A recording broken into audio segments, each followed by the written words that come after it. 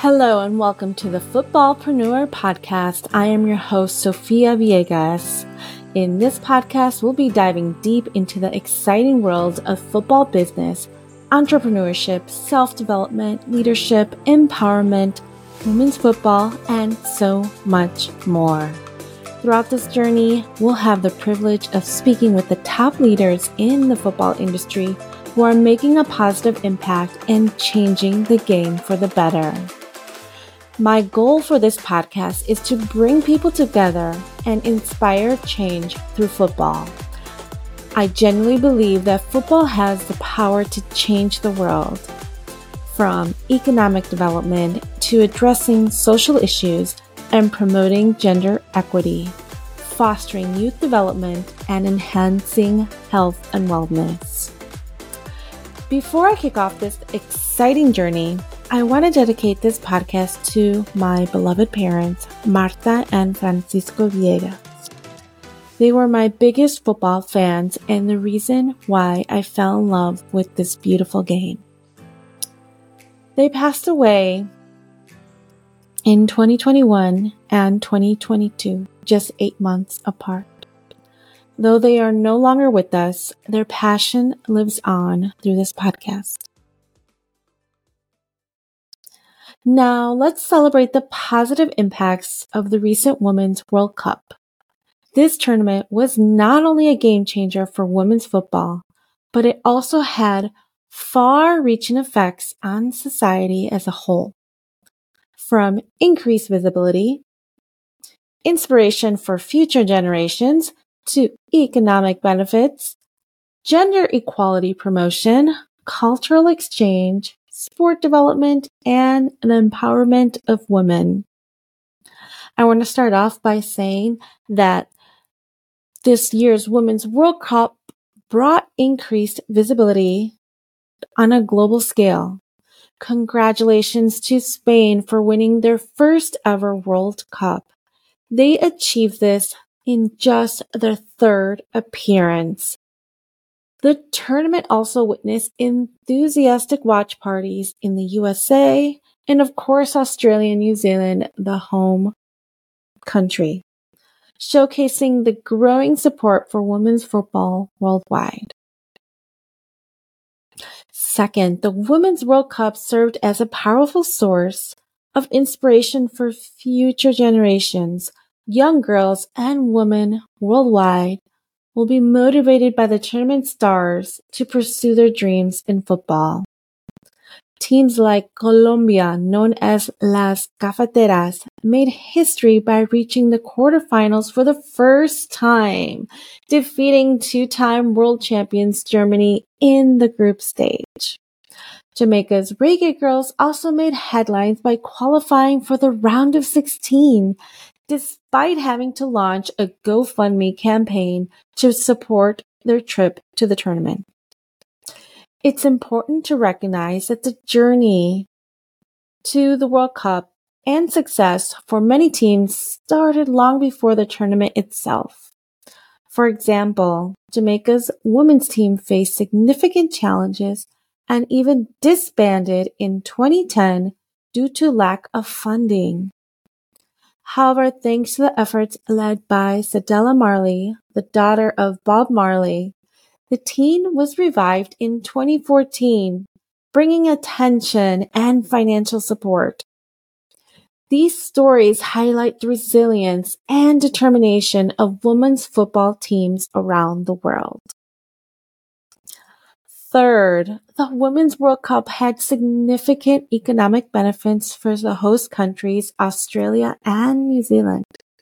The tournament generated increased tourism, job creation, and infrastructure development.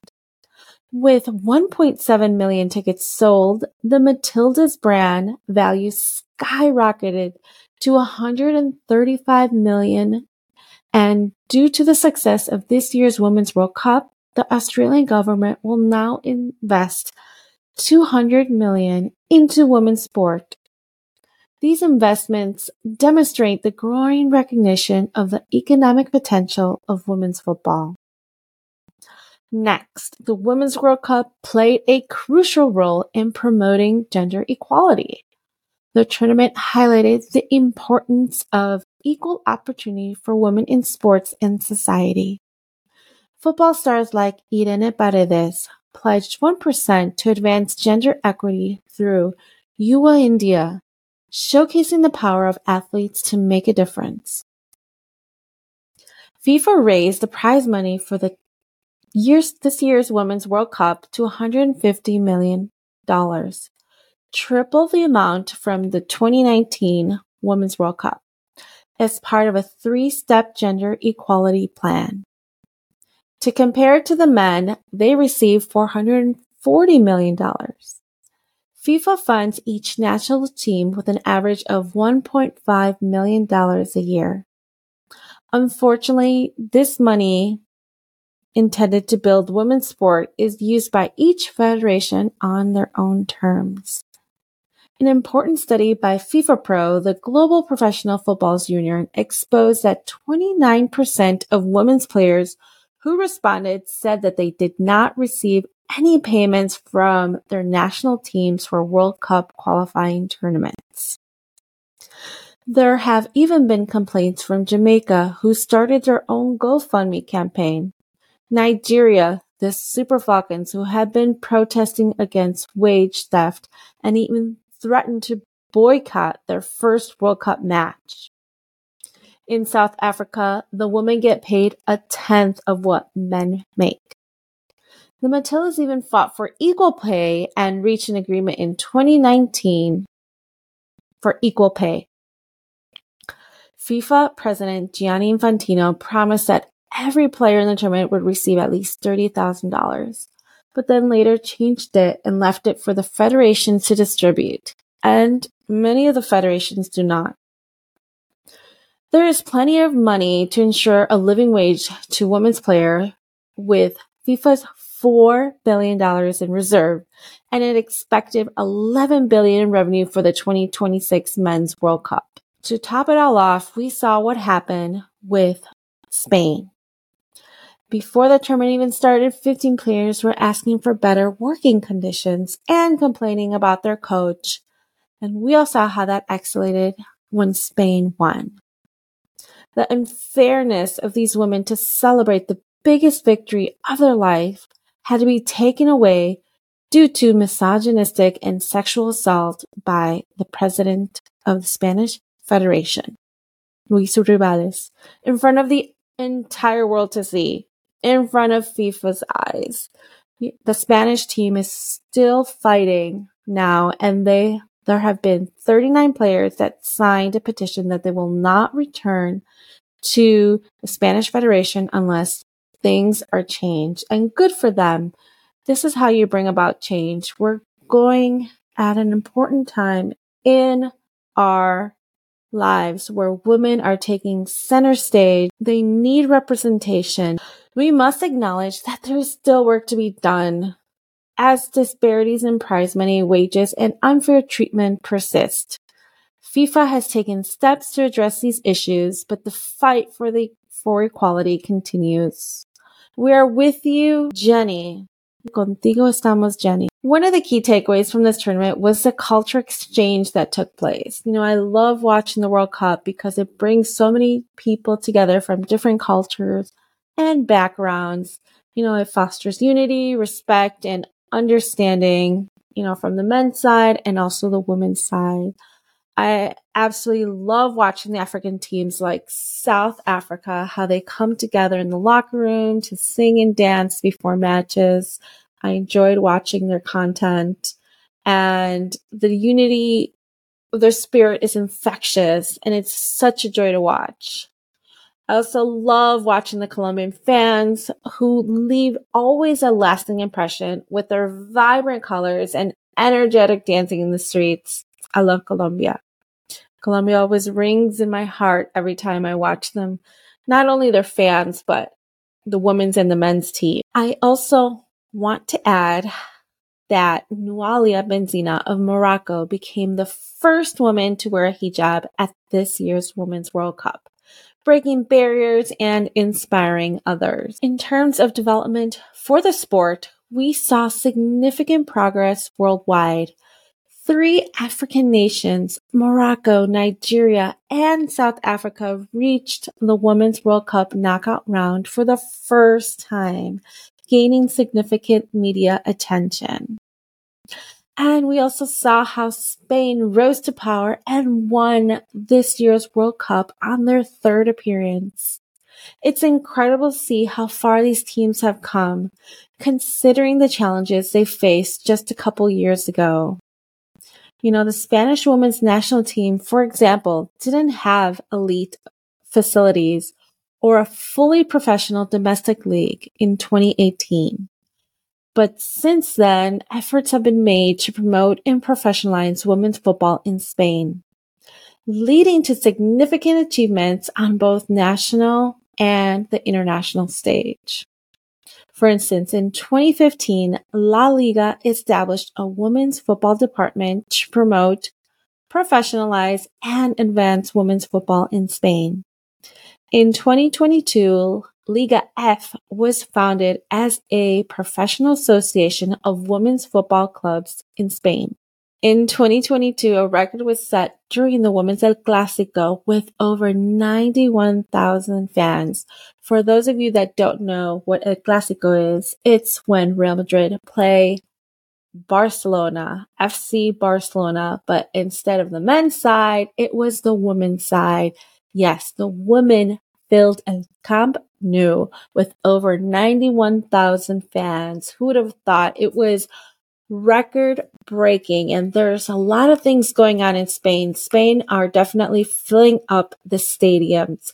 I had an opportunity to go to a derby in Spain, not a men's derby, but a women's football derby, San Sebastián, with Atletico Bilbao taking on Real Sociedad in Anoeta. They played at the infamous Anoeta Stadium, and it was an incredible derby. The streets were filled with so many fans. I had an opportunity to attend, and tickets were between $10 and $20. Some were giving them out for free, but it was still an incredible atmosphere and a joy to see how Spanish football is growing. The tournament also showcased strong and successful female athletes promoting women's empowerment.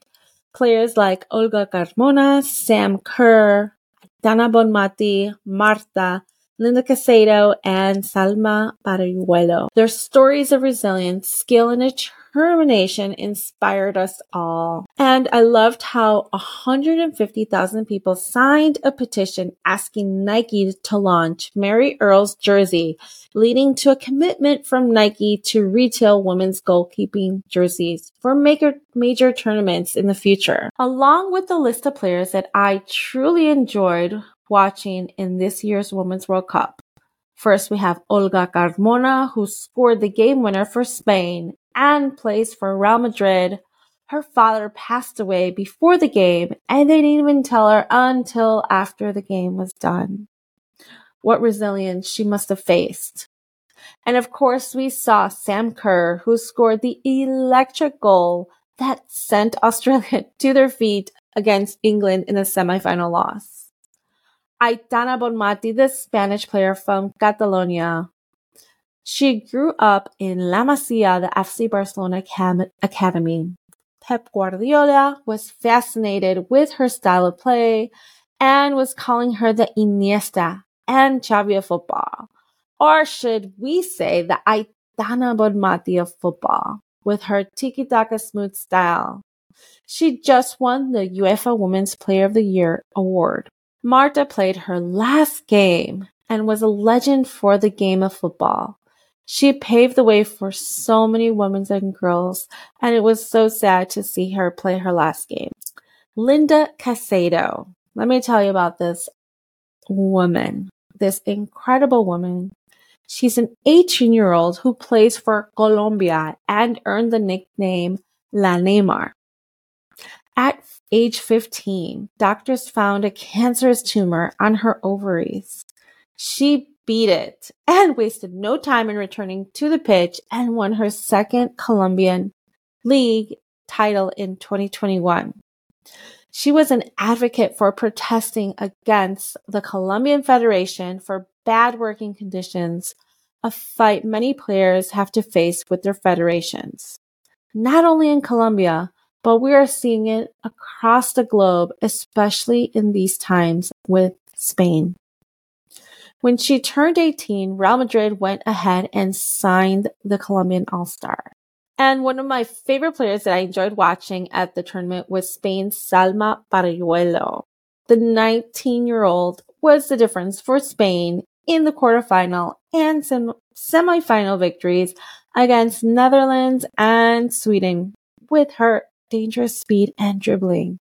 She won the FIFA Young Player Award and has won the 2023 FIFA Women's World Cup and 2022 Under-20 World Cup and 2018 Under-17 Women's World Cup. So this year, the Women's World Cup attracted more sponsorship and investment. The event generated over $570 million in revenues, breaking even and proving that women's football is a financially viable venture. Sponsors like Visa renewed their partnerships and committed to investing in women's soccer, recognizing the potential for growth and equality in the sport. Media coverage of the tournament also reached record-breaking numbers, with millions of viewers tuning in to watch the matches. The increased viewership and attendance at the Women's World Cup mean that sponsors are receiving a good value for their investments. According to Bloomberg, this year's Women's World Cup had more sponsors than ever before, but it still falls behind the men's. Sponsorship estimated revenue for this year's Women's World Cup was $300 million, compared to the men's at $1.7 billion. So we still have a ways to go to catch up with the men's. Furthermore, the Women's World Cups also set new stadium attendance records with an average attendance of over 30,000 and a sellout crowd of 75,000 for the final. Also, the fan parks at FIFA's first ever fan festival provided dedicated sites for fans to enjoy the games and further enhance the overall experience. A total of 777,000 people visited the fan parks. There were also significant increase in media coverage, which is crucial for the sport's growth and development, with record viewership numbers, including 11.15 million people watching the semifinal between Australia and England, and 53.9 million viewers watching for China's group match against England. To conclude, this year's Women's World Cup had a significant positive impact. It promoted gender equality, empowered women, fostered cultural exchange, enhanced sponsorship and investment, increased media coverage, and stadium attendance records, all contributed to the growth and recognition of women's football. Before we end this episode, I want to share a personal reflection. Football has been a source of comfort and joy for me during difficult times. I have found solace in the game, and it has helped me cope with the loss of my parents. Life goes on, and football has taught me to embrace the ups and downs, just like in life. I hope this resonates with some of you, and I encourage you to find your own outlets for healing and happiness. Additionally, I want to emphasize the importance of taking the first step.